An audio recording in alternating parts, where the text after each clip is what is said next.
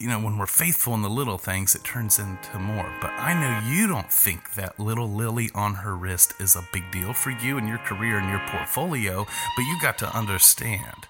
She's been thinking about this for a long time. She finally got the courage to walk in here today. She listened to her favorite song on the way in. Scared getting out of her car, shutting her car door. This is her first tattoo, her first experience. And I'm gonna rock the best little lily in the world. But in the meantime, I wanted her to feel safe and feel at home and feel like she picked the right place to come.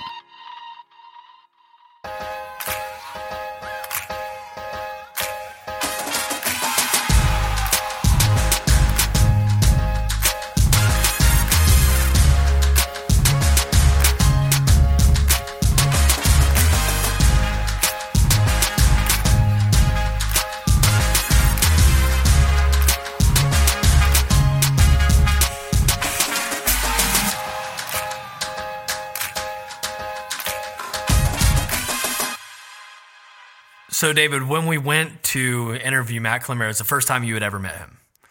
Mm-hmm. And I had talked about him in pretty... grandiose terms. Okay, there you go. Yeah. Because I love the guy. I mean, he's so fun to be around.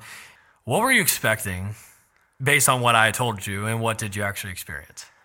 Well, I mean, you never know if you actually mean what you're saying or if you're maybe just a little bit expansive. Or when you say you, is that like a passive you, As or is in that like Kevin Duke? Oh, okay. Yeah. Cool. Thanks for clarifying. Yeah, no worries. So I had no idea what to expect, but I was pleasantly surprised. Yeah. I mean, Matt Klimmer, first of all, he walks in with his dreadlocks, which is wicked. But when he talks, he just actually is transparently authentic. I was surprised with how open he was, willing to tell you what he thought, but it wasn't like in an aggressive way or in a way that's off-putting. Mm-hmm. He was totally engaged, present, dynamic, clear, and it was obvious that he cared about us as people. He was in a conversation that meant something, which I think is kind of a rare thing to run into on the street. So come to find out, you weren't very grandiose. You were just accurate because Matt Klimmer is that amazing. Thank you. I like to think that I'm accurate. Right. When I met Matt and started to have conversations with him, the thing that really stood out to me was how there he actually is in a conversation. Like, he's actually just talking to you. He looks at you in the eye and is just present. And we get into that a little bit in this conversation. We get into everything in this conversation. Matt talks about a lot of stuff. And we have the original file. So, I mean, we have like so many beautiful parts of the conversation that, the audience isn't going to get to hear. So right, but sorry about that, guys. I think everybody will enjoy hearing this conversation, though, with Matt Klimmer. Today we're with Matt Klimmer, who I've only known for probably 4 or 5 months, but has quickly ascended the ranks as one of my favorite people in the world.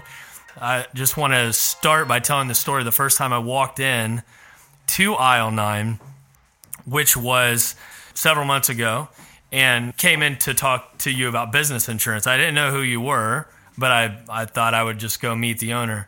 And I was actually terrified to walk into a tattoo shop because I didn't picture myself as being accepted. Took a lot of courage to actually get up and walk in.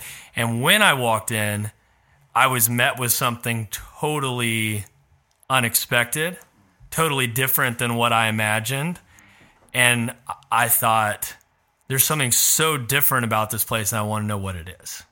So since then, I've obviously got to know you more, and now I understand why. I understand a little bit more about the culture that you guys have been able to build here.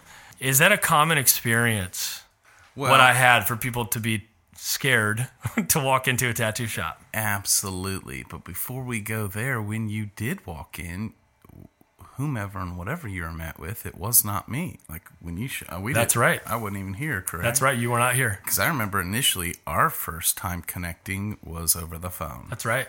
Yeah. That's right. So you weren't here, but I still experienced that. Yeah, which is beautiful. And then, our phone call, because it was a lengthy one. Yeah. And on an energetic level, a relationship can be built and or felt, who the other person is, their mind and their heart, even over the phone, And I felt like we almost became buddies on the phone before we'd even met, I agree. I totally felt that way. Yeah, which was real cool.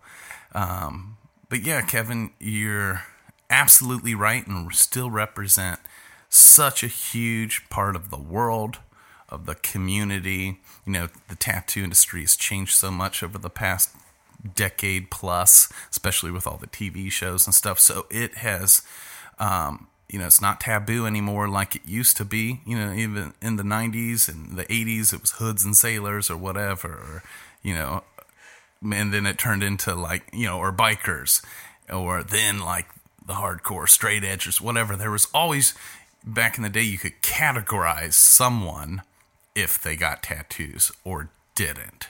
Nowadays, it's become so mainstream with all the television shows. All walks of life have chose to express themselves in that way and get tattooed. So nowadays, having one no longer categorizes you like it used to. Now, what you have and where you have it could put you in the category. You know what I'm saying? Yeah. If you've got a swastika on your neck, that might tell us something different about you than if you have like a beautiful floral piece on your arm. But we get to see it all walks of life, literally, all the community, corporate America, people in ministry, praise and worship leaders, pastors, librarians, attorneys. Again, dudes, corporate America that at work, in the board meeting around the mahogany table in a full piece suit does not look like they have one tattoo. And once they leave that board meeting and show up in here and take their suit off, and we're going back in to continue their bodysuit that stops just before their cuffs, law enforcement, firefighters, doctors. I mean, the list just goes on and on. And so it's a beautiful thing. But still, there are so many artists and tattoo shops that almost haven't caught up with that. And so, yes, there's still so many people that may have been sitting home on their couch watching Ink Master or a television show and talk in the safety of their home, talking to their sweetheart, thinking, honey, I know I never said I'd do that, but I think maybe I'd like to maybe get something, But then they're like, well, who and where? And there are so many shops that are still can be cold and just, again, like it took courage for you to show up here. Most people are afraid to walk into a tattoo shop, and unfortunately, so many of them still, once they do, are met with some sort of judgment, too cool for school. Even the environment can be scary, and a lot of people are missing the miraculous that you're showing up. So Aisle 9 is a beautiful place. Thank you. Very fresh, very accessible, it feels. And you guys do amazing work. I've seen a lot of trophies sitting around here. So tell us a little bit about Aisle 9 and how it got started, and even how you got started in the tattoo industry. Awesome. Well, first of all, people say, why Aisle 9? And, something I'd always share with the boys, and it became a thing. I'd always say things like, guys, like miracles, magic, blessings happen anywhere and everywhere if you have the eyes to see and the heart open to it, even in Aisle 9 at the grocery. Hence that name was born, because I guess I'd say that all the time. It's bigger than tattoos here, It's a place and an atmosphere conducive for miracles and magic to happen. All walks of life are coming in here for all kinds of reasons. They think they're coming in just to collect good art, great art from great tattooers, but they're met with men and women with great hearts that not only truly care about their craft, and you're right, we've got a house full of award-winning artists, but also truly caring about people. And so it's an atmosphere conducive for so much more to happen. A lot of beauty's birthed, born, healings taking place, all kinds of crazy, beautiful stuff, to where the tattoo ends up becoming a cherry on top. People either love us for that or make fun of us for it because they just don't get it. For years, I was in the consulting business. I had my own private studio, And different shops would have me come in as a consultant to help them grow in their business, and not only in their technical design and with their art, but also in just sales and service. And then, I would go and devote time to help build that shop for a little bit and then go back to a private studio. And I did that enough that along the way there were certain guys that just wanted to come with me, but I just had a private studio. And at the time I wasn't looking to start my own shop, wasn't ever really thinking about that. But over time I had enough guys that wanted to come with me, wanted to come work and build something together. And even though I was like, nah, fellas, you guys are great right where you're at, I would wake up to text messages from different dudes standing in front of buildings available, buildings for lease, spaces for lease with the specs on it, and send me a text. Like they weren't taking no for an answer. Matt, here's a building. Matt, here's a building. Man, we just want to come with you, And with enough arm twisting, I finally was like, boys, if you're serious, okay, I'll look for a building. And I did. And Aisle 9 was born, and we just came up on celebrating our 2-year anniversary. Everyone's been in the game way longer than that, but Aisle 9 has only been here for 2 years now, and it's been beautiful.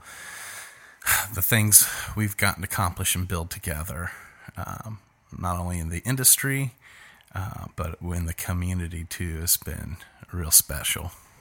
So how does family play a role in your business, or does it? Family is my business. Because I realize too, we can't separate our personal life from our business life. Now, being a professional, you have to separate that to a degree, right? But on the inside of your own heart and mind, you can't really. And so that's why it all matters. You know what I'm saying? That's why, if you're having a rough time in your personal life, it shows up in your professional life, even if you're good at hiding it, And so, but other than that, so that's why I said family is my business.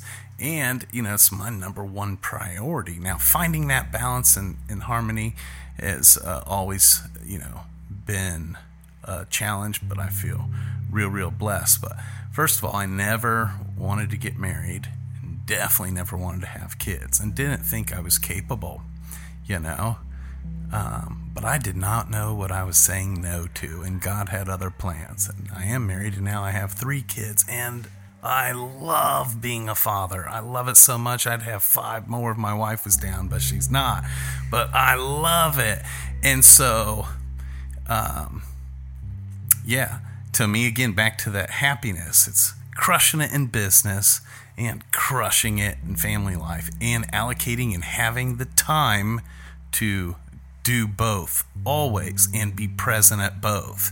And that's something that we all got to learn, and I had to learn, because there were times where I'd go home to be with my family. I'm physically there, but I'm still worried about work, and I'm stepping out and answering messages or whatever, So then I really wasn't present, or coming to work, and now I'm worried about stuff's going on home. So I had to figure out how to do both and do both well, and it never being an either or, but it's like my life.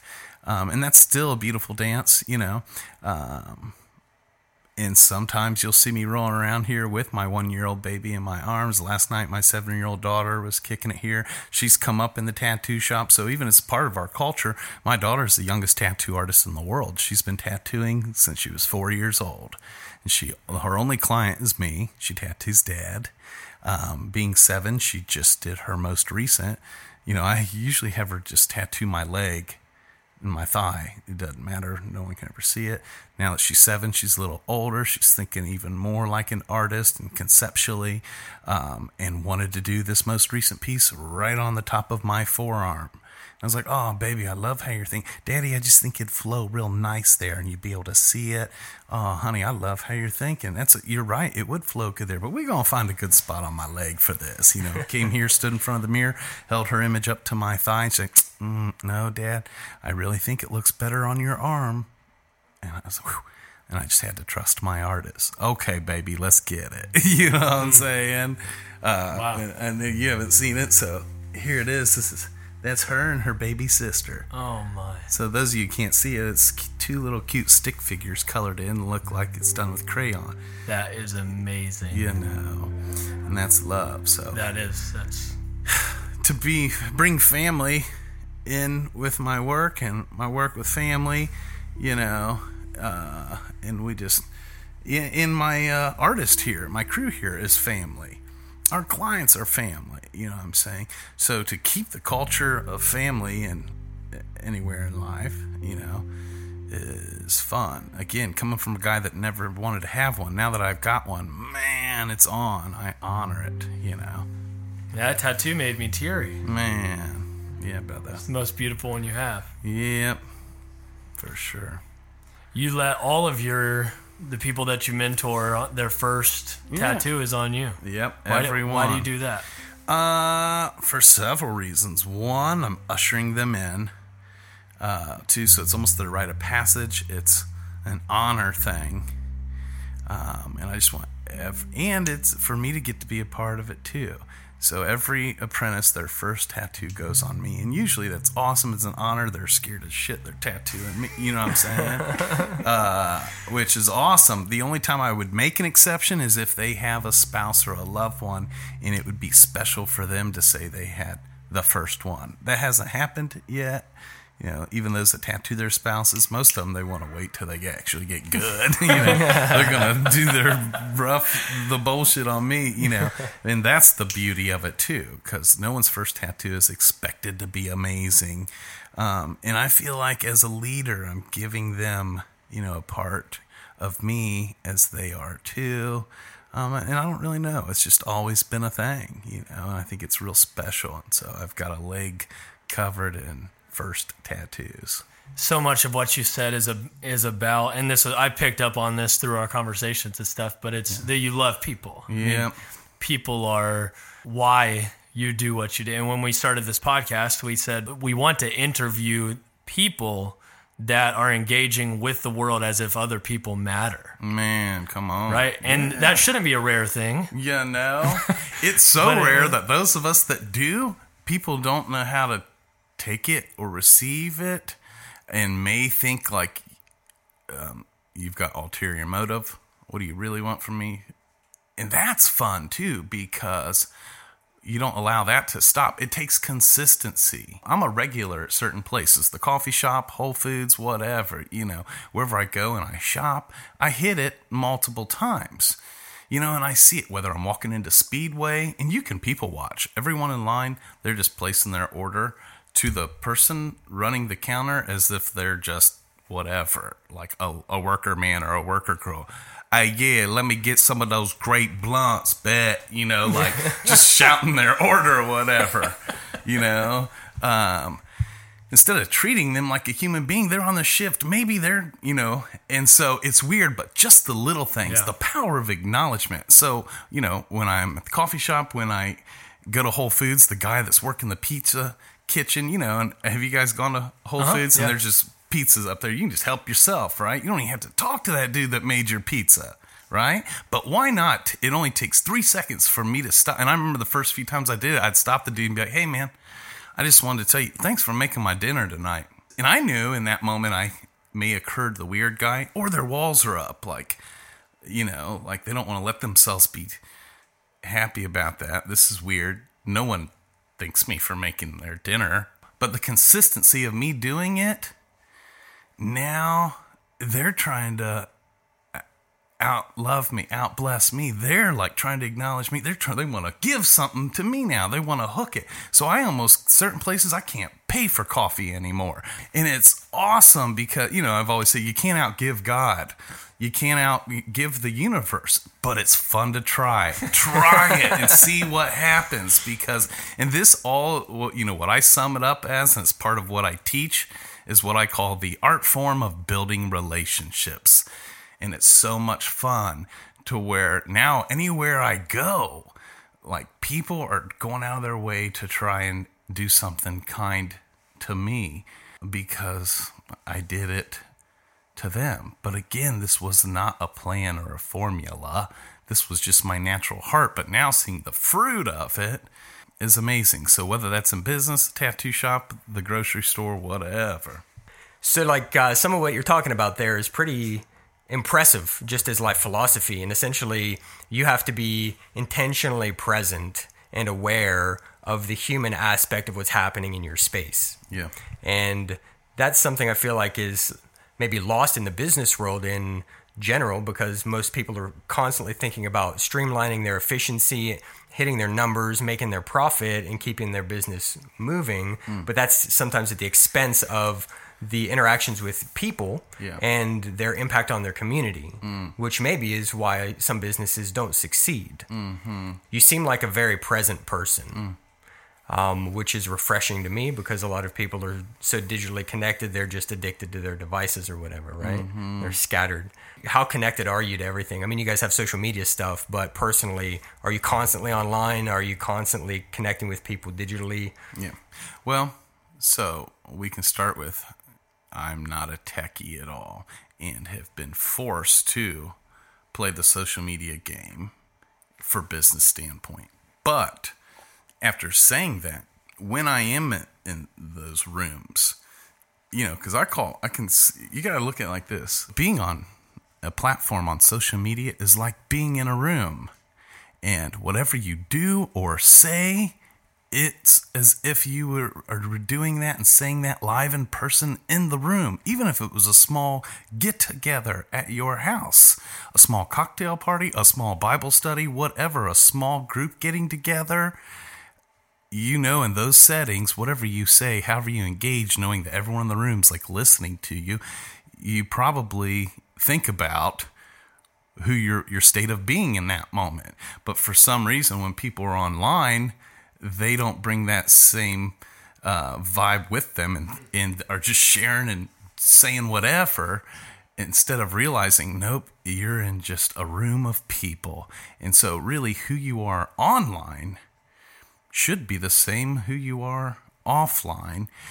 And who you are online, you may not think people are listening or watching like they would if you were in their presence, but they are, and it matters. In a room, I'm present with you, and online, I'm present, and realizing it matters.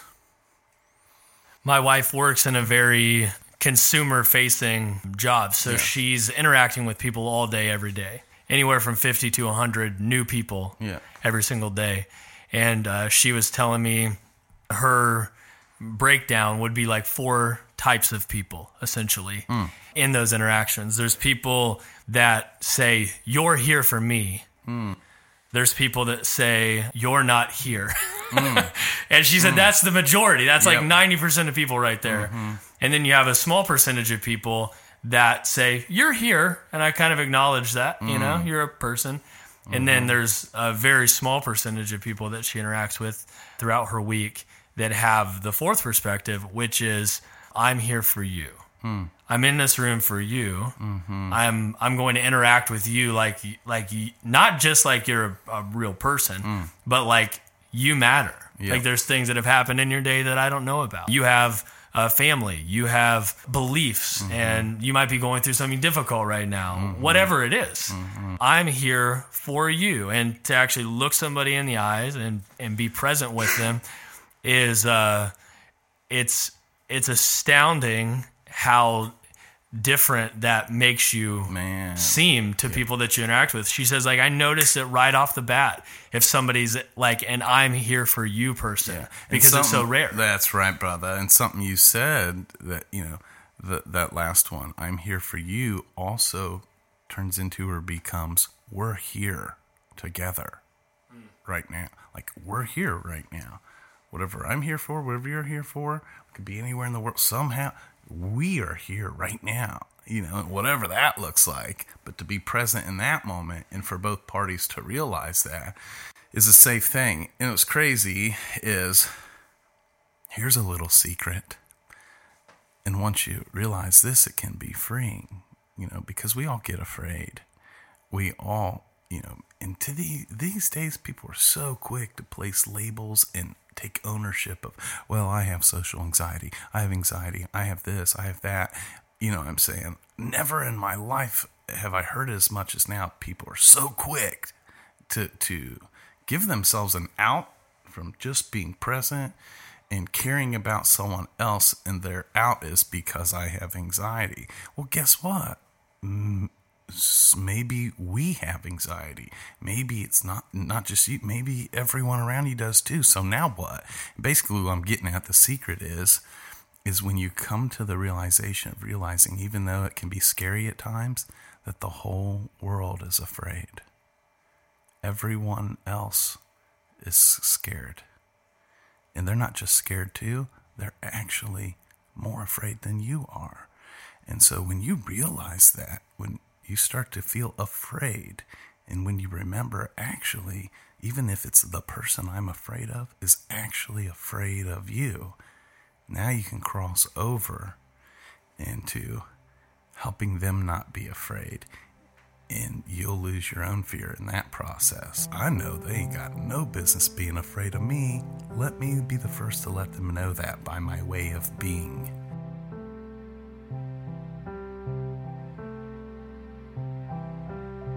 So often, like growing up in the U.S., we're fed a particular narrative that says, if I get an education, if I have certain experiences, if I pursue things in a specific way, I can climb a corporate ladder, a hierarchy of authority, get to the top of some ladder and make, exorbitant amounts of wealth that I stockpile for myself, and that is called I am successful. Do you think that's a true narrative? And if not, do you have an alternative definition of success? First, I would say the true definition of success is someone that's actually found in walking in happiness. And so whatever that could look like, because we know now there are multi-millionaires that are miserable. And there's dudes that are making 40, 50K a year and actually like what they do. And they get to be at every soccer game of their kids, every event, and they're not a millionaire, never will be. But kind of like our brother off It's a Wonderful Life realizes he's the richest man in the world, even at the end, when on paper he didn't have much. He was almost about to lose it all until the community came together to help him. But in that moment, he realized he was the richest man in the world. So, for starters, it's not just monetary. It's more happiness. And that comes, so now there's no cookie cutter. It's an individual deal, And I think part of that narrative growing up was all these got tos. Well, you got to do this, then you got to do that, you know what I'm saying? And we're programmed, even at a young age, when you're in high school, you got a high school counselor. First of all, like approaching sophomore, are you going to college or are you going to go into a trade? You want to go to the joint vocational school or are you going to stay here to go to college? As if kids are supposed to figure out who they are and what they're going to do or be the rest of their life. Now, you guys know, even if you think you got a clue, you'll probably change 10 times, in that journey. So the pressure, that's put on us, and then even in school, well, you got to get good grades, then you got to go to college, you got to get this degree, blah, blah, blah, so that one day you can get a job, blah, blah, blah. And that's the narrative that I almost hate for folks if it's being presented as the only option. It's because it's a narrative got tos versus giving a child permission to walk in a narrative of get tos. You ain't got to, you get to. And I believe the desires of our heart is foreknowledge of our future. Not everybody wants the same thing. And to somehow give people and our children permission to go ahead and really ask the question instead of, what do you want to be? To help them figure out who they already are on the inside. Well, what are the clues? What they're already drawn to, what they like. Figuring out how to make a living at it is the next step, but it needs to be birthed out of who are you already? What are you drawn to? What do you feel like trying versus like what looks good, sounds good on paper, so that they can get to a place of happiness and contentment. But we're all beautifully clumsy. We all fall down. You just get back up. And something I've relearned this year in just where I'm at in my business, everywhere I've come, and I thank God to the place, but even where I'm going now, something with me, I've always been a perfectionist. I'm all in. If we're doing it, we're doing it. If we can't kill it, then we're not doing it, And sometimes that served me well, but other times waiting to pull the trigger on something until it's perfect causes me not to ever pull it. And so 2 things I've realized is 1, imperfect action is where it's at. It's way better than no action. 2, clarity comes in the doing. I'd rather have a conversation instead of all the reasons why we can't, is to have a conversation starting with, how can we? Who do I need to be right now to start to have and do these things? I don't know if you boys have heard the concept of have, do, be. And that's the way most people are raised to think. Well, I'd like to have this in my life and do this so that I can become this. And that X's people out. Well, I can't become that, and I can't be doing these things until I have this. I don't have enough money. I don't have enough resources to do what I want to do to become what I've always dreamt of being. It's a have, do, be concept, which is completely backwards.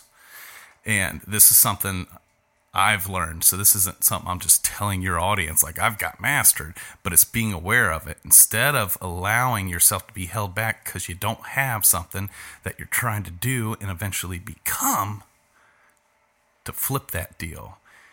Become that right now in your mind, in your heart, in your gratitude. Take on that state of being right now and watch worlds shift. You can actually just start doing, so if it was someone's like, I want to be this. Well, okay, pretend you're that right now. What would you be doing? And in the doing of that, then you start to have those things now quicker, I think I resonate with that a lot from even starting this podcast, because this is a relatively new venture for us. We're 6 episodes in. Just to the raw recording part of it. Yeah. And neither of us have any idea what we're doing. But it was one of those things where we, at our very core, believe in these ideas. Mm-hmm. I mean, we believe this. We try to live this way. Mm-hmm. And then the next step was like, let's just do it. We'll just ask people if we could interview them. Right. They'll probably say no. But then everybody said yes, and we were like, well, I guess we better buy some equipment, And here we are, somewhat down the road on this thing, and so I think that's a really powerful flip. That's right, brother. Ready or not, you guys decided, let's just go ahead and be it. We want to do a podcast. Well, what does that look like? Well, we probably need some microphones and some headphones, and let's be that. And since you decided to be that, now you're doing it, and now you have a podcast. Guess what? Clarity's coming now in the doing. Things come together when you just decide to be it now, which causes you to do something, take action, even if it's imperfect action.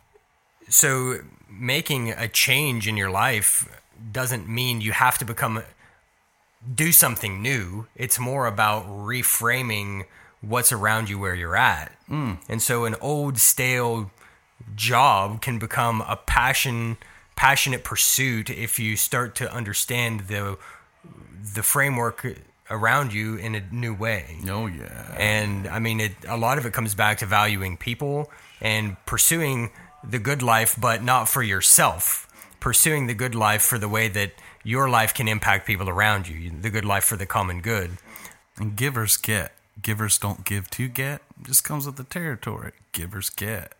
Yeah, I mean, even something you said made me think, if you're doing it for the benefit, it's really manipulation. Yeah. And how authentic is that? That's right. That's right, man. There's a core belief in abundance that I think has to be present for a life of gratitude.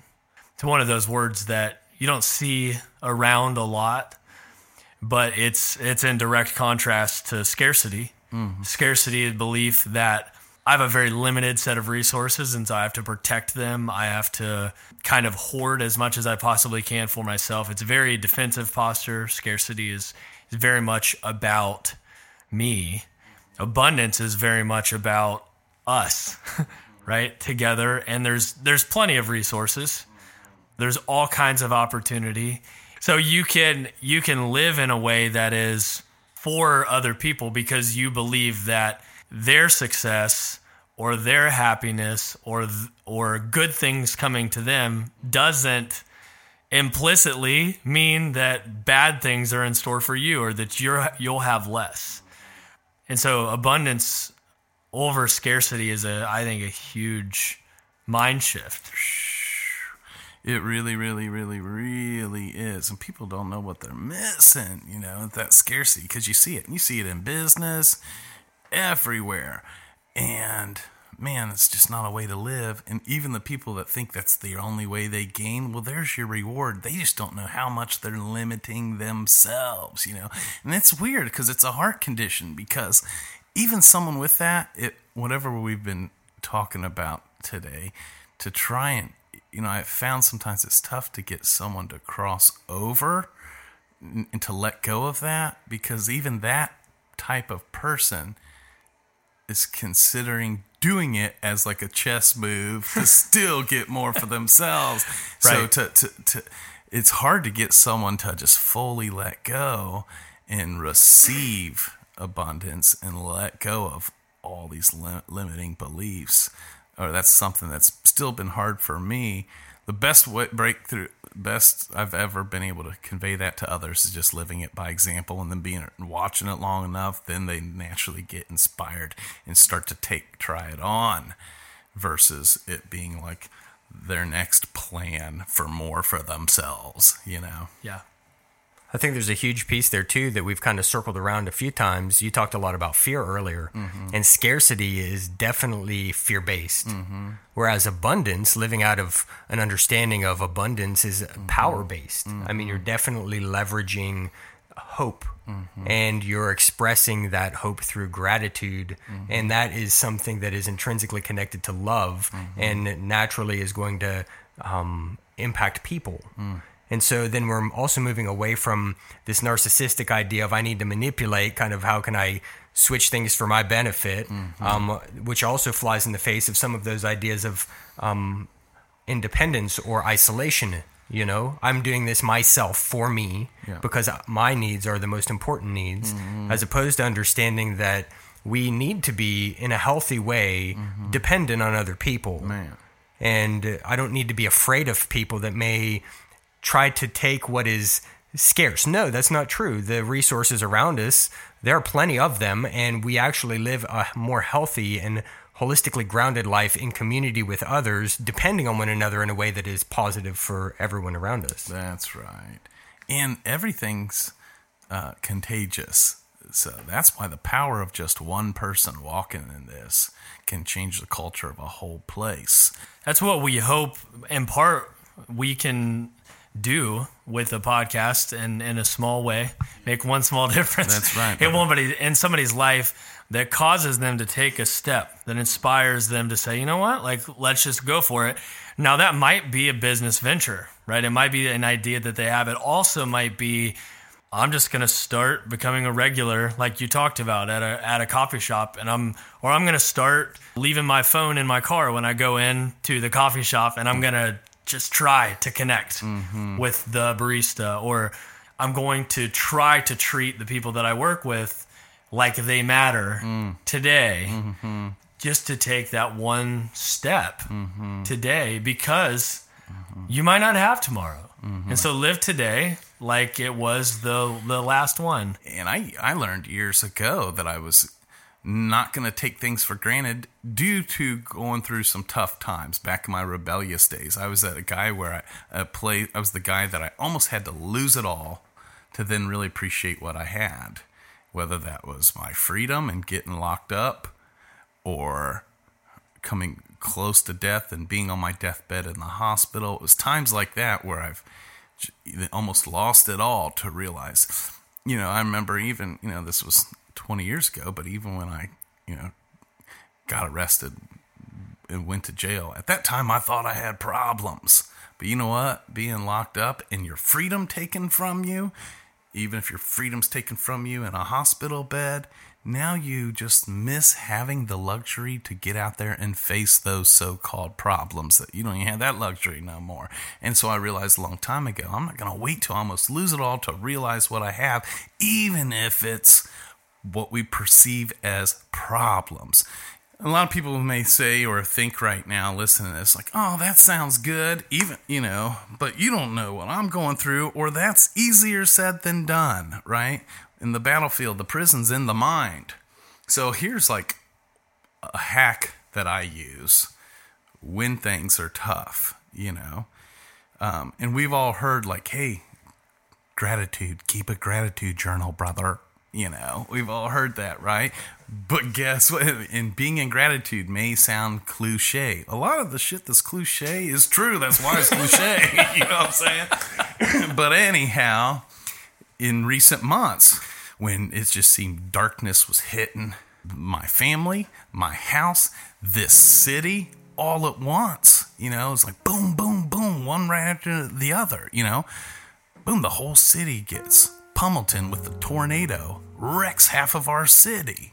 I was in the basement with my baby and my kids, like telling him it's all going to be okay, all the while internally praying that was even true. And, thank God my house didn't get leveled, but all my neighbors did. It wrecked our whole city, as you guys know.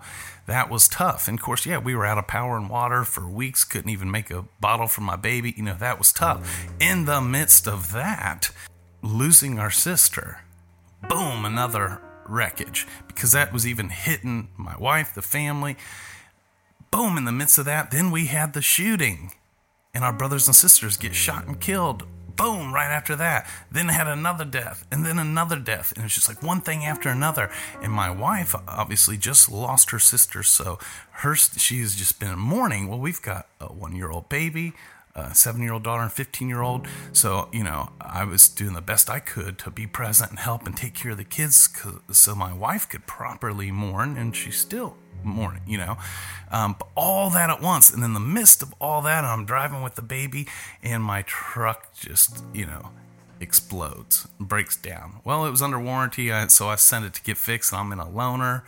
Long story short, someone messed up the paperwork and avoided the warranty, and the dealership was saying, hey, I'm sorry about you, bring that loaner back, So I was bringing the loaner back to get my now broken vehicle that still was under warranty, but now isn't. And it was just one of those moments where I felt like defeated and hit from all sides. Oh, not to mention earlier that day we had gotten robbed, because after the tornado there's scavengers all around, right? And I pulled in my driveway to pick up my babies and ran into the house, left my vehicle running, and my vehicle got robbed the 4 minutes I was in the house grabbing my baby and making a bottle. Went out and didn't even have a damn cell phone. It was gone, So so it's just one thing after another, like bam, bam, bam, bam, So driving along one of those moments, and just feeling discouraged, and I felt like darkness start to and discouragement start to take over. You know what I'm saying? Just and start to get real down. And in that moment, it was at least in the spirit realm, it's as if I reached in my pocket and pulled out a Bic lighter and just flipped it just to try and get a spark. In the midst of all the things that were going bad, in the midst of all the things that I don't even know how it's going to happen, starting with, I don't even have a vehicle now to drive my babies in. I basically thought of one thing that I was thankful for. And I literally spoke it out loud and just said, how thankful I am for the one thing which made me think of a second, which made me think of a third thing. And then my voice started getting louder, and I'm driving in the car, and just almost like a warfare type spirit, literally just, and this was like survival mode, and like yelling that I'm so thankful for this, and I'm thankful for this, and thank you for this, and thank you for this. And it turned into 30 things I was thankful for, and I literally went into almost like a fit of praise and thanksgiving for all these things that I still do have. And boom, that darkness went away and everything shifted. Externally, nothing had changed, but internally, everything had changed, which caused everything externally to change. In that hour, everything changed from being so dark, so discouraging, to crossing over into gratitude and abundance.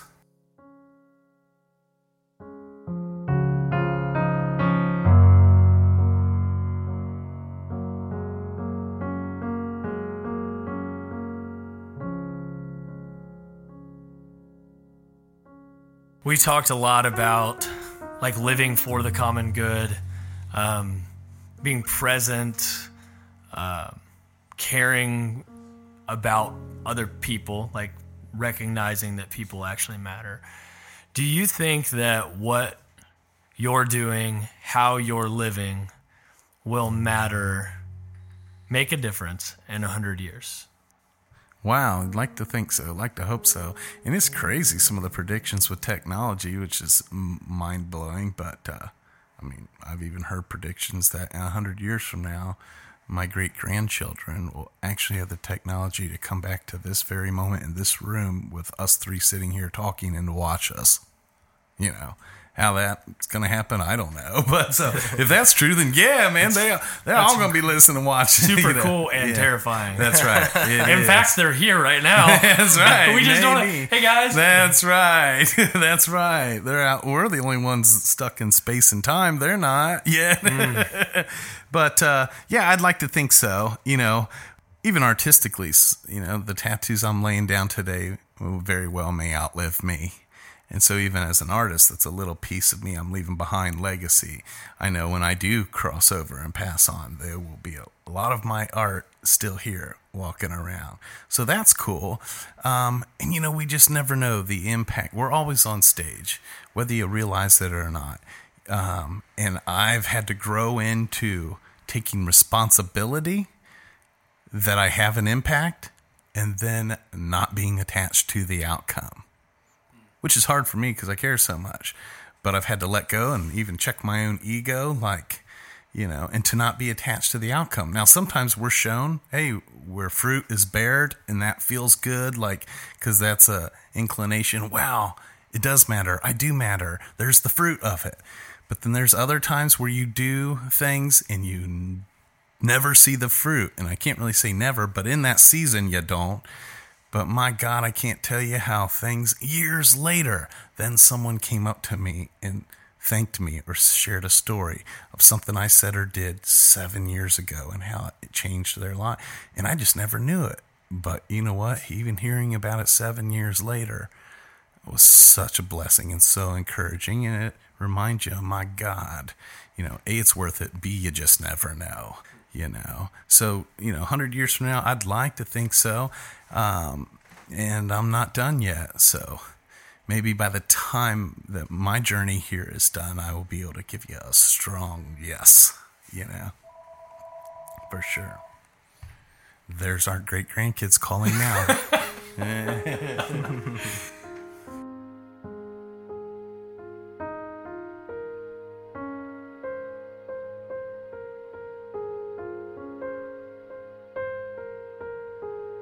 Matt Clemmer sees value in all people.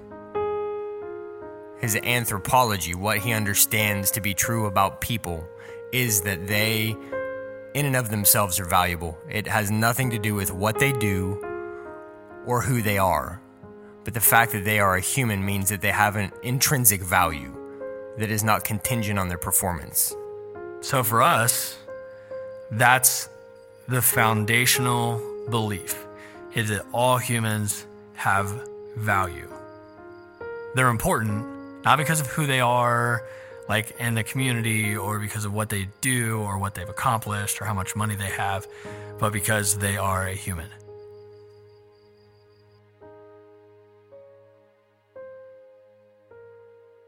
Hey, thank you so much for listening to the One Small Difference podcast. We've had a blast. Hopefully you have as well. A couple ways that you can engage with us. You can rate and review this podcast. That'd be super great because it does help other people find it. You can also follow us on Instagram.